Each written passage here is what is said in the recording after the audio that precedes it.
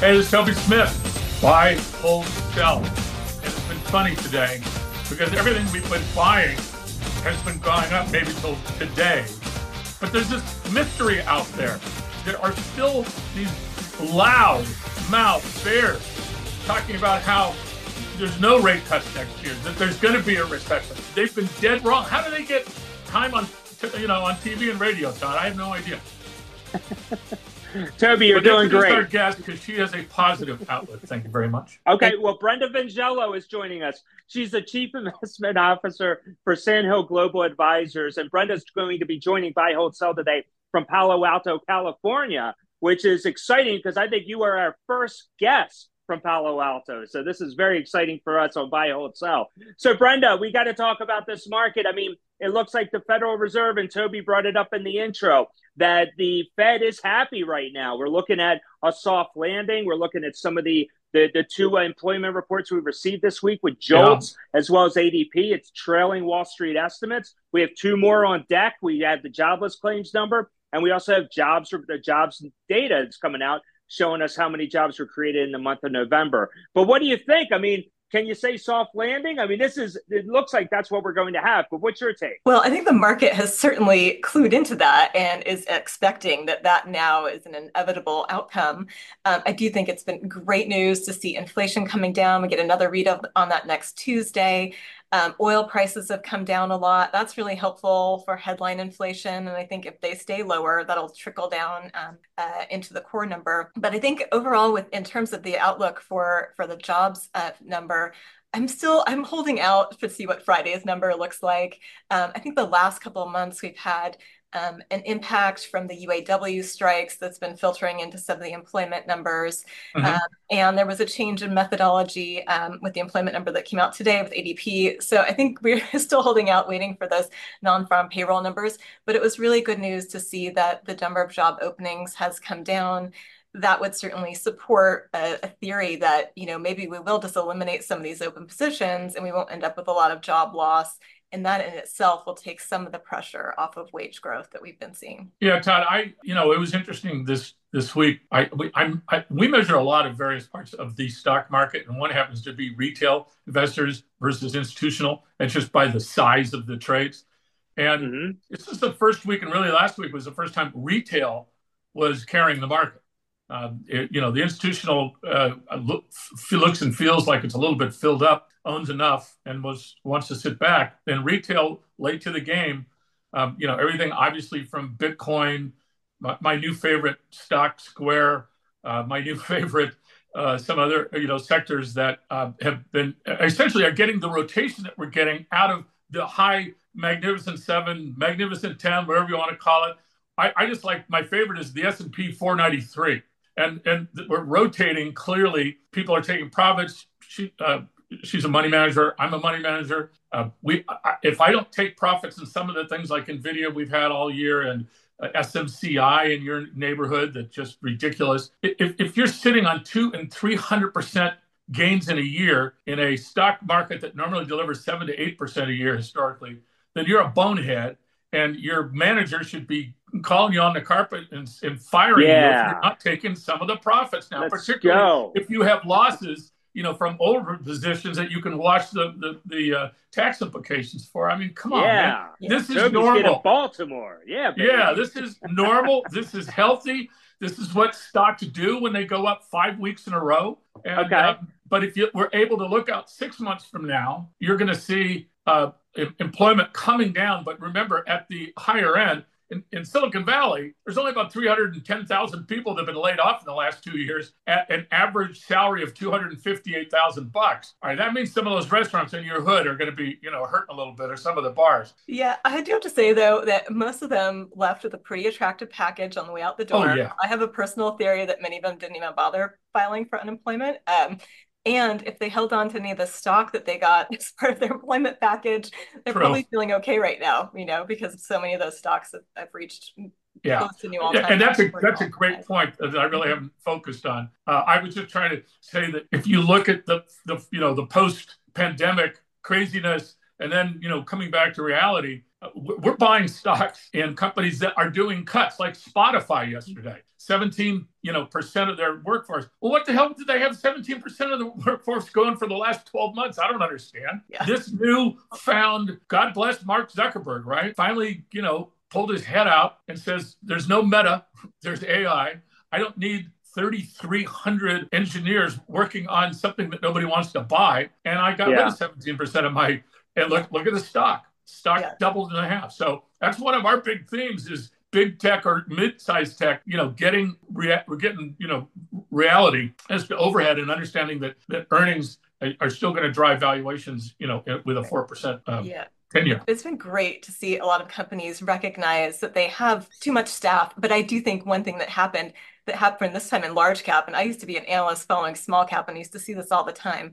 When growth is going really well, like we saw the growth in 2020, 2021, it hides all kinds of ills and overspending. Right. And then when the growth slows down, suddenly everything becomes very apparent. And I think that's what we saw, after the big couple of years of pulling business forward, and then suddenly things started to normalize. And then you discovered, well, just how maybe, many of these companies hadn't been as financially responsible as they should have been.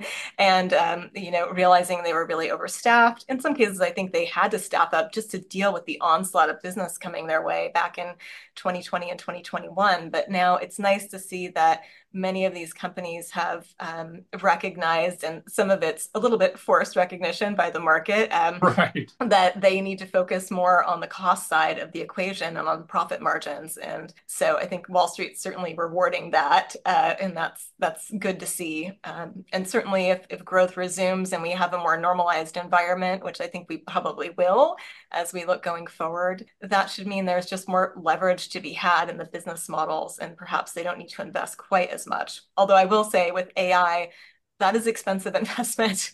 And so that is happening at many of these larger companies, and it's a necessity, I think. There's a great research, Price Waterhouse today was out showing that the top-down impetus on AI is something that hardly ever seen. Normally, it's the nerds in the IT department and, other sides that are pushing everything. And then the guys on top say, no, hell no, we don't need that stuff. Now it's getting reversed. The CEOs and CIOs and CFOs are coming in and saying, we would be at a competitive disadvantage if we can't get all our data into one platform, structure it so we can use it, and then use that damn Copilot that Microsoft was selling me for $20 a month. Although I got a 6-month deal, Todd. I don't know why. They gave me 6 months.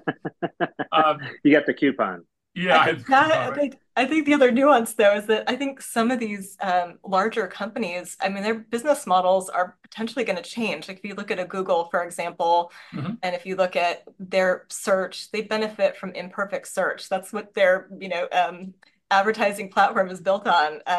And so suddenly, if search is a lot more perfect, then how do you get those advertising dollars, or how do you monetize it? So I do think we're going to see a lot of change, even in some of the larger companies in the stock market within tech, just as AI evolves, because it's going to change a lot. Well, I use bardgoogle.com the most. That's the one I find has most value. Of course, when I search something, it's usually like, what was the Federal Reserve rates in 1978, and boom, you get it in 3 seconds, and you don't get an ad. And my clients and my subscribers are all saying, geez, Toby, how do you get all these crazy days? I said, bardgoogle.com. The only one I'm having a hard time with, Todd, is I've asked a math question to all of them the same way, and I'm getting different answers. So there's a little hallucinating going on when you have an advanced math question.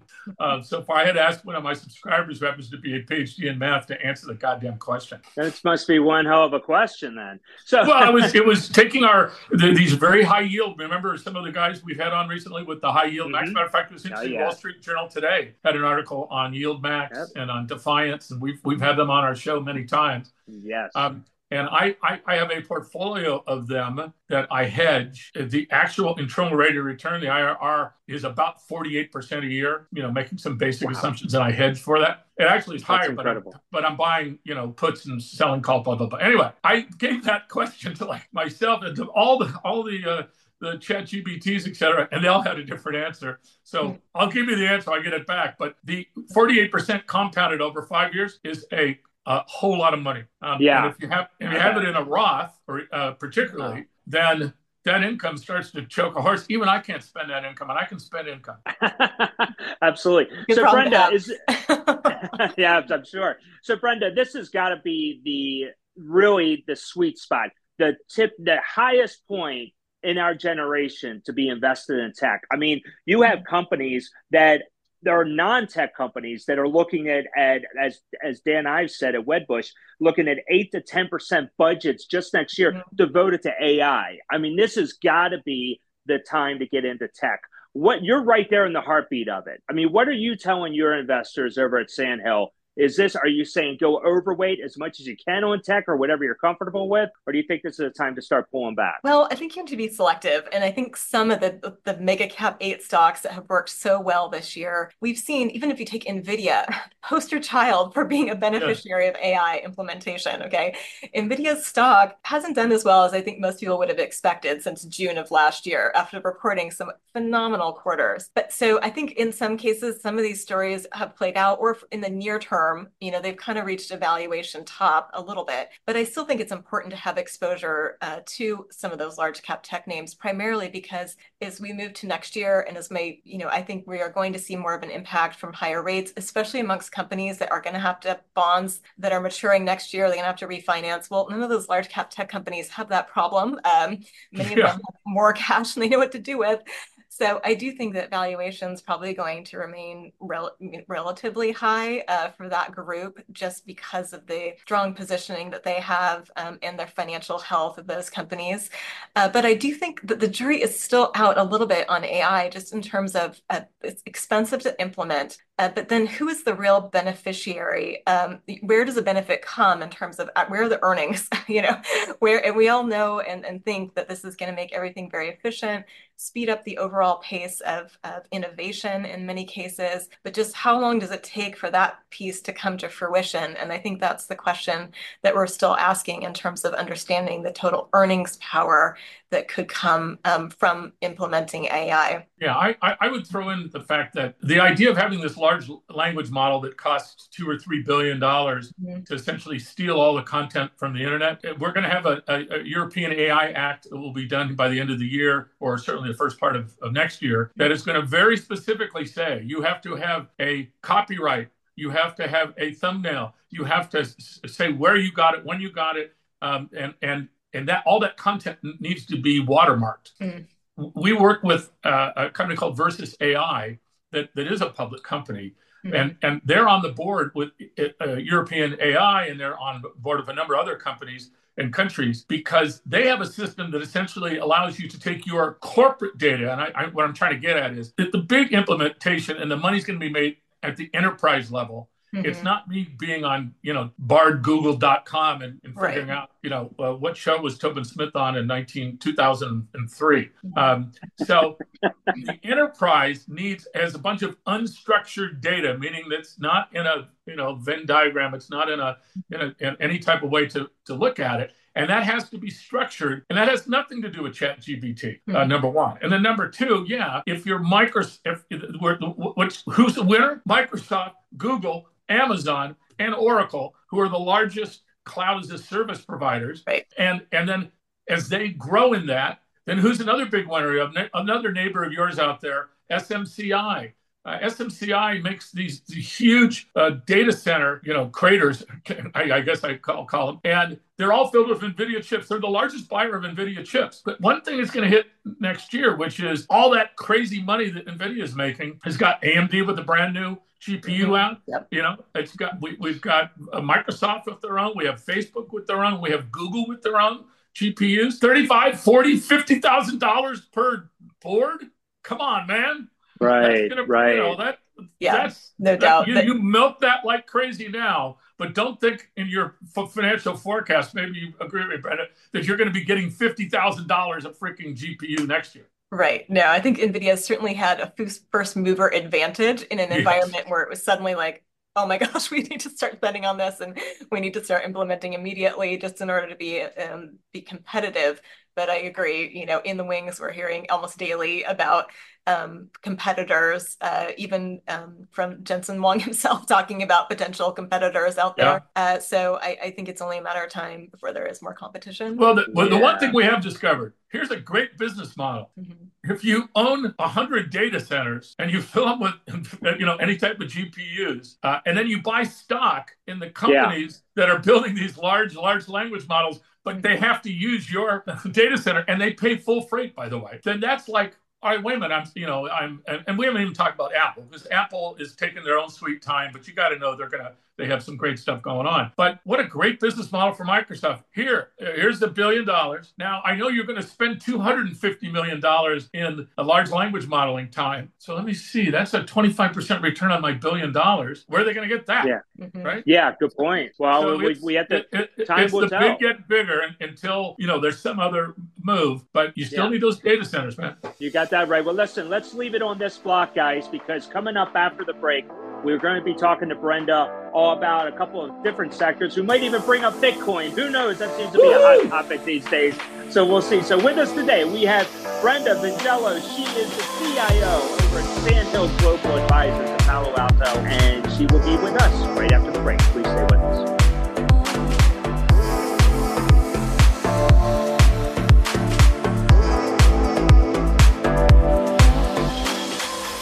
Buy, hold, sell, brought to you by Crosscheck Management.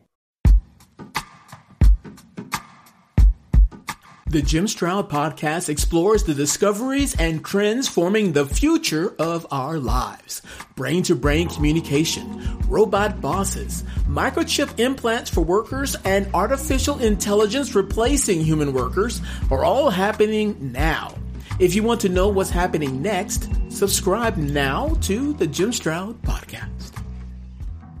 Ready to up your game and learn more about the thrilling world of sports betting? Introducing Double Down with Breslow, the ultimate podcast about the business of sports gambling. Join me, James Breslow, and a long list of expert guests as we dive into the art and science of the sports betting industry. Evolving regulations, technology enhancements, and the meteoric rise in the number of players makes this sector the fastest growing and most intriguing in the world. Unlock the business secrets from many of the industry's most recognizable C-suite executives, including famous odds makers and influencers. Every episode of Double Down with Breslow is packed with insider tips, deeply skilled analysis, and in-depth discussions. Don't miss out on the ultimate resource for mastering the business of sports betting. Listen to Double Down with Breslow on the Evergreen Podcast Network or wherever you listen to podcasts. That's Double Down with Breslow, the business of sports betting podcast.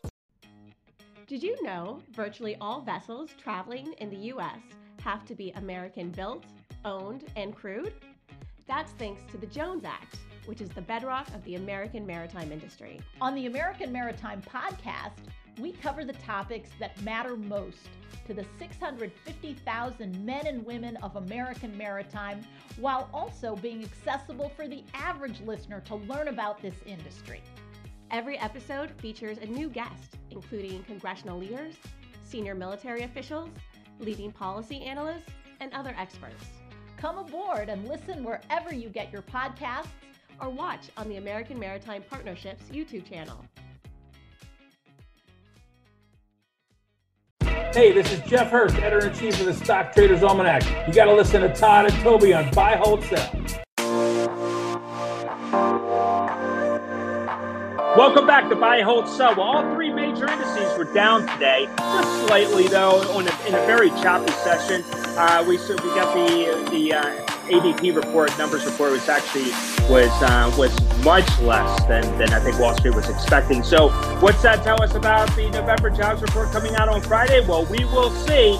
Some of us are optimistic, and some are actually, I would say, cautiously pessimistic at this point. Todd, but with us you today, could be optimistic if you were on the surgery table for an appendectomy without, any. Yes, you're just a born optimist. You got so much to look forward to, right? I mean, come on now. Markets are having a great year this year. Oil is down below 70. And our guest today actually is going to be talking about a couple of things. So we're going to bring her back in here. Brenda Vingiello, she is the CIO over at Sandhill Global Advisors. So Brenda, when we left off in the last break, we were talking about obviously the tech sector and how crucial and how really valuable investors really need to look at that sector. But what do you think on the non-tech sector side? Because now here you have the Fed looks like they're going to be pausing, at least for the foreseeable future. We might even have rate cuts. Who knows? I don't know what your take is on that, but we'll get into that in a second. But as far as sectors to really focus on, those non-tech companies, what do you think as far as investors or what they should be concentrating on? Sure. Well, I think, this year, outside of those large cap tech stocks, primarily 8 tech stocks, we really did not see a lot of market participation. And any company with debt, any company that had a high dividend payment, anything that was in small and mid cap in the US, which needs more financing, generally speaking, in order to grow, anything that was in even the Ozempic effect impacted a lot of consumer staples. So there were just a lot of these negative themes that were happening underneath the surface that really caused a lot of sectors and individual stocks to become very inexpensive. And it was hard to really gauge, exactly when that was going to change. I mean, stocks can stay cheap for a long time, but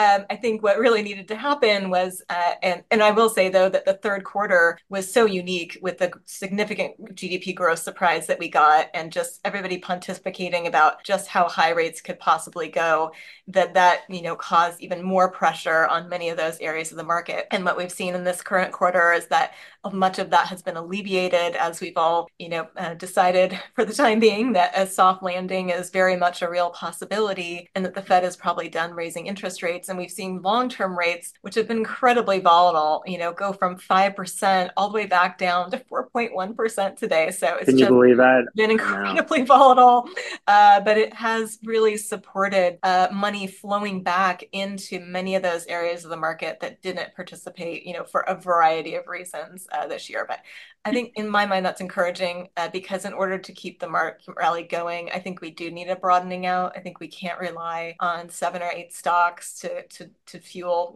another 6 to 9 months worth of returns in the market. So I think having that broader participation is definitely important. Yeah, Todd, it obviously was pretty interesting that, what was up the most in the last 2 weeks? REITs were up, financials were up. They haven't, they've gone south forever, basically. There's an interesting way to play both growth and income to me, which is the big credit lenders, the BDCs, the mortgage REITs, because as rates come down, their cost of funds goes down. So their spread in yield goes up. And we've been doing pretty well in the mortgage REITs, et cetera.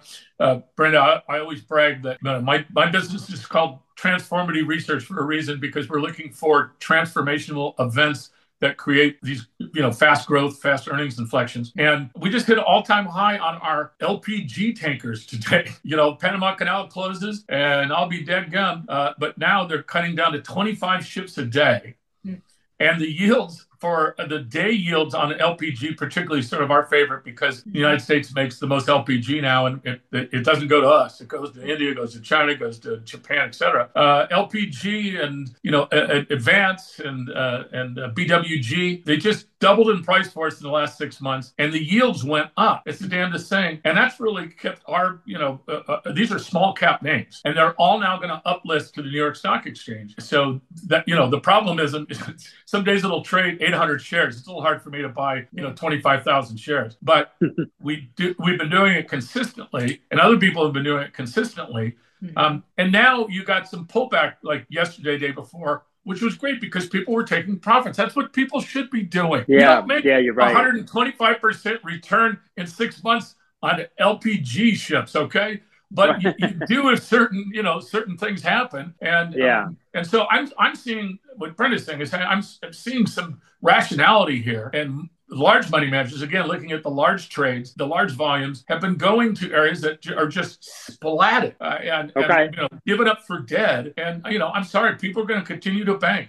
People continue to. We own Mr. Cooper, which is the largest servicer of mortgages. Yeah, when the rates go up, it hurts the origination guys, but our Mr. Cooper's up 70% this year because servicing, nobody's selling their house. Nobody's trading. I mean, so there's ways to navigate what's going on and not just be in big tech. But to Brenda's point, I certainly agree that, the stock market follows narratives, and narratives are a shorthand for what should I do as a money manager to not get my ass kicked by my manager that I missed out on that stuff. So when everybody agrees on one narrative, like May of last year with NVIDIA's knockout, then that can ride for a long time. And then you get to this point where it's just hard to actual fundamentals start to get a little wheezy. And what should happen is you should get a pullback. You should get a digestion. And that's sort of what we're getting now, finally. And that's a good thing. That's a healthy thing. I don't know. Do you agree, Brenda? I would be scared to death if this chart goes like this forever, because that means that the steeper it up, the steeper the fall. Yeah, I think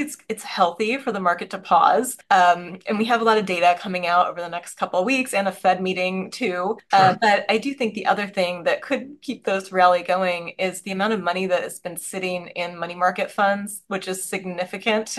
Yeah, it's almost $6 trillion sitting in money market funds with people who said, "I've had enough. I'm happy to just earn my 5% plus, and I don't want to deal with the headache," and now suddenly are wondering if they're missing out, or they are missing out on some of the returns that have been available. So I do think there is potentially more fuel, although when I look at something like the S&P 500 in aggregate and just how much further it could go this year, I don't know, maybe we get another 2 to 3% for the end in the last few weeks of this year, but I think outside of that, it's probably going to be pretty hard. But if we look in other areas like small mid cap in the US, especially, and even internationally, where fundamentals in Europe look like they're improving a little bit, same thing in China. Don't tell that to the Germans, Brenda. They have the lowest manufacturing numbers in the last 3 months that they've had in decades. Right. But I do think we've gotten some positive data on inflation. And I think that also bodes well for what the ECB's actions are going to be, which should be helpful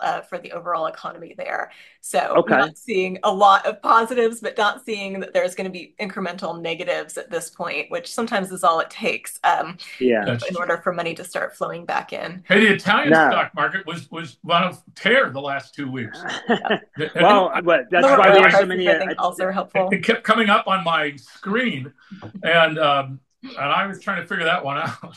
Well, that's why we have so many listeners from Italy. So, so Brenda, you're looking at a 2 to 3% possible appreciation in the markets, or S&P 500 for the rest of the year, which sounds like Santa Claus rally, which is great. What's your target for next year? Yeah, I think next year, I am hopeful that when it comes to corporate earnings and when it comes to just trends in general, that we have more normalization. And I think we've started to see signs of that. But by that, I mean, we've just seen these incredible pandemic distortions in terms of how people are consuming with all goods and then all services. And it's made it very hard to predict. We've also had an environment where I think a lot of CEOs have been assuming maybe there's a recession 6 months down the road, and then you plan the business accordingly. But if you don't think there's a recession coming, you think about things a little bit differently. So I'm hopeful that 2024 can be a more normalized year. But even still, when we look at where valuation multiples are, I don't think there's a ton of room for expansion unless we really see rates coming down. And I think if we really saw rates coming down, that would be a sign that there was trouble in the economy.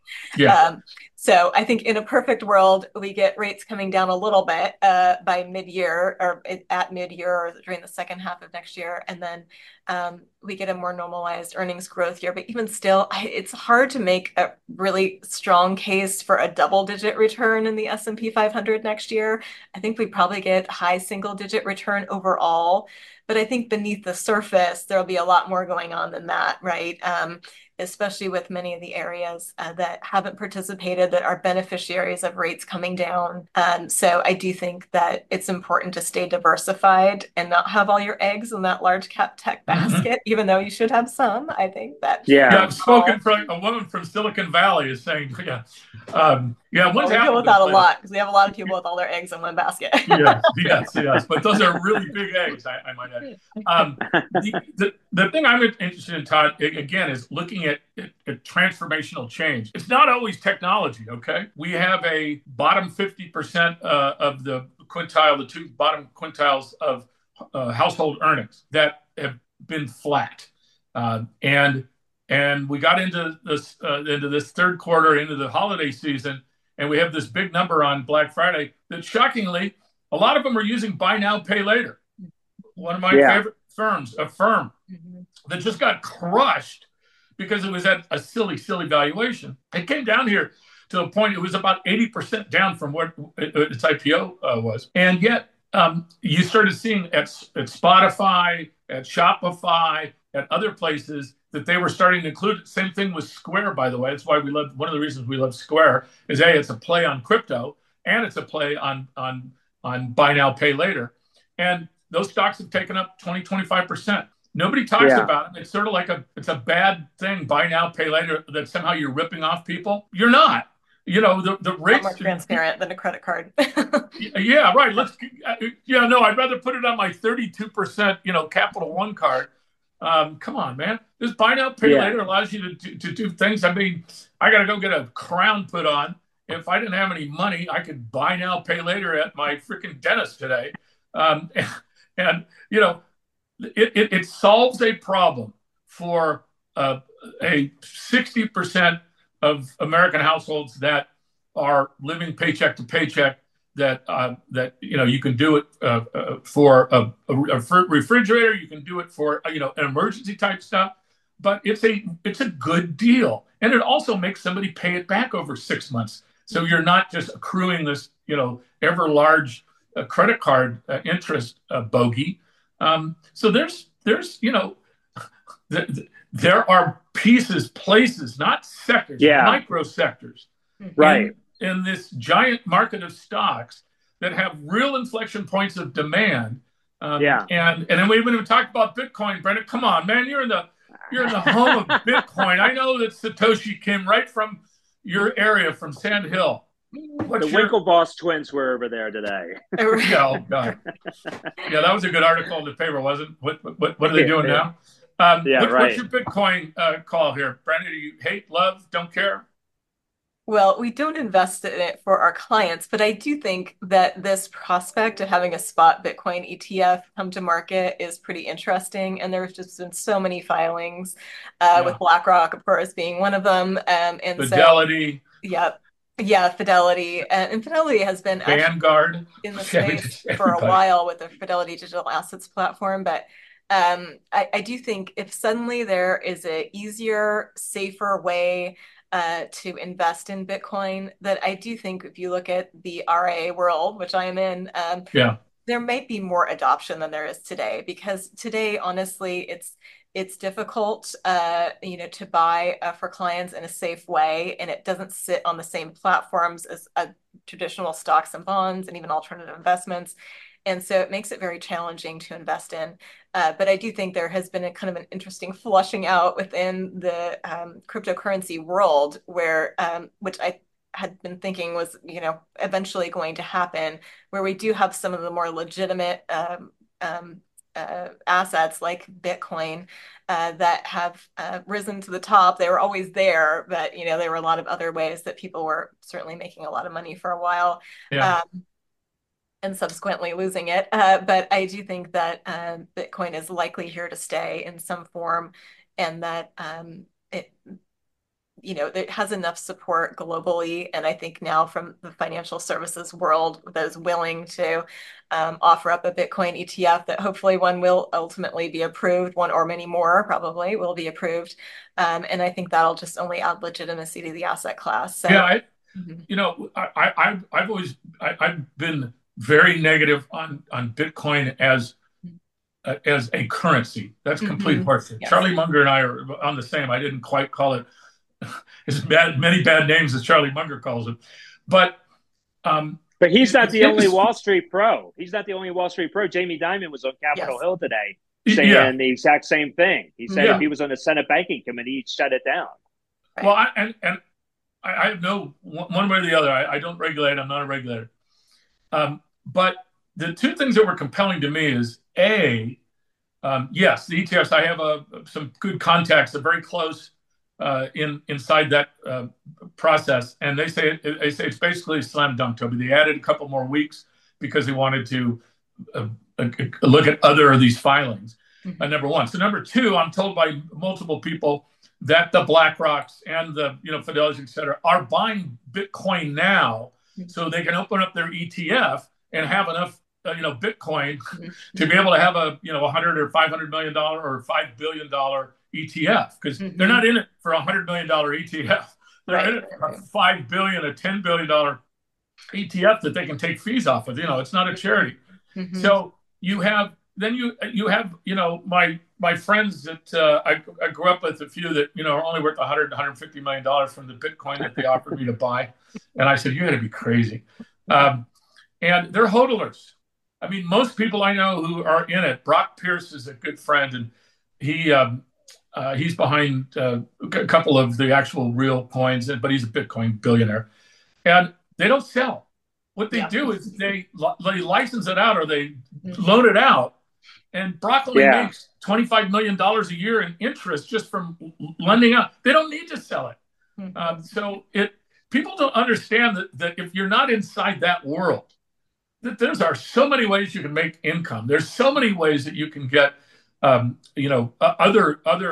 and you can sell options. You can sell call. I mean, blah blah blah. So I think the hodlers, and then the new people coming in, it is a supply demand imbalance, which makes things get more valuable. And then we get to April 14th, where the halving happens, and all of a sudden 70% of the miners are not going to be able to make a profit. And so they're going to basically shut down, or they're going to turn into, power generators. And the big guys are going to mop the floor with the small guys on the mining side. And that's going to mean less amount of Bitcoin. So the dynamics, I think, are very, very positive. And I'm long BITO, I'm long BTMX, we're long a fair amount of stuff. I never thought in my life, Brenda, that I would ever be long Mara and Riot and a couple other ones, and then Square, because I think Square, with their cash app, you can buy Bitcoin right now. I mean, very simply, just here, boom, buy me. It's the simplest way to own it. It's too bad it's not tangible. You can't melt it and put that, over your crown then. So maybe we can only dream. Yeah. One last question before we close out the show, Brenda, because obviously Bitcoin's up. I mean, with a weakening dollar, threats of a recession, et cetera, it's reason to look at gold. Obviously, has been on just a tear lately. What's your forecast? Recession, yes, no, or too early to call for next year? I think we'll probably avert a recession, but I think the key is the labor market. But I will also say that there are some other extraordinary things about the current environment outside of even the pandemic environment that we've been in. And that is one, there's the strength of the baby boomer generation that's retiring trillions of dollars in savings. Exhibit A. And I think they're living their life. What do you mean by a trillion? It's 7 trillion, isn't it? Yeah. So they're not going to, I don't think they don't care about, they own their home outright. They don't care about what's happening in the job market. They're going to spend and live the life they want to live. So I think that's a change, a change from the rest of what we're used to in terms of having such a significant part of the population fall into that category. So I think that's going to be impactful. But I think overall we'll likely avert recession, but I do think we will likely have more of a slowing. So I think we might even have a scenario where if things are slowing around the edges, the market's going to have to grapple with just what does that mean? How much slower did we get or not? But I do think... Are you saying stagflation? Are you saying the S word? I'm not saying stagflation, no, because I do think that inflation is going to continue coming down. And I think the improvement, it's great to see oil prices where they're at right now, because that is going to help facilitate headline inflation. And if oil prices stay longer at the low core, enough, there's no question. Yeah. Shelter is 42%? Yes, it's the shelter category that I think is going to be a continued source of improvement, because what it has been reflecting is not anything what we're really seeing in the real world, where rent is only increasing about 2-3%. Home prices are not increasing at 6% plus anymore.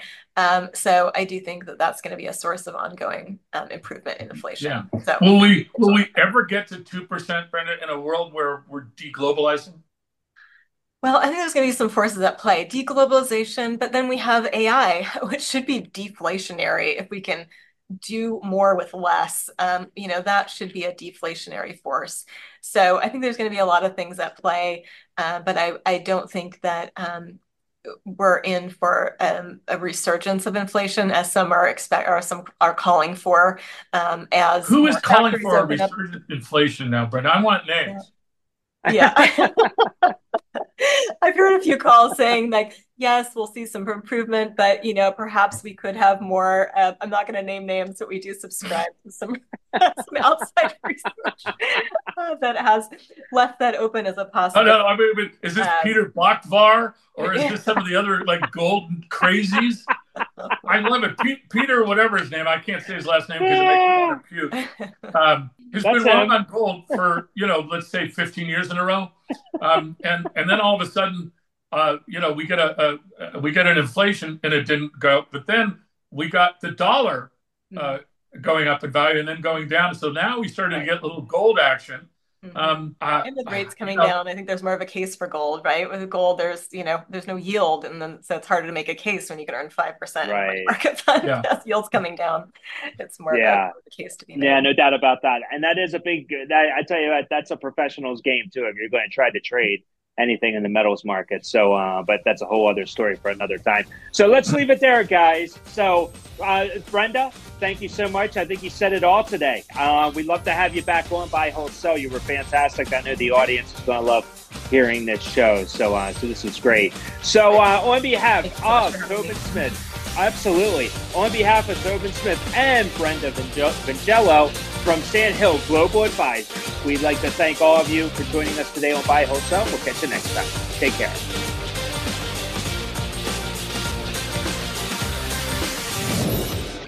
Buy, Hold, Sell, brought to you by Crosscheck Management. How much do you understand the future of finance? I'm Jim Roos, a top 10 banking influencer and host of the podcast Banking Transformed, where we dive deeply into the rapidly evolving world of banking and financial technology. Join me as I interview industry experts, thought leaders, and innovators as they unravel the latest banking trends, disruptions, and game-changing technologies reshaping the world of finance. Redefine your understanding of the banking ecosystem. Subscribe now to Banking Transformed, available wherever you get your podcasts and now available on YouTube.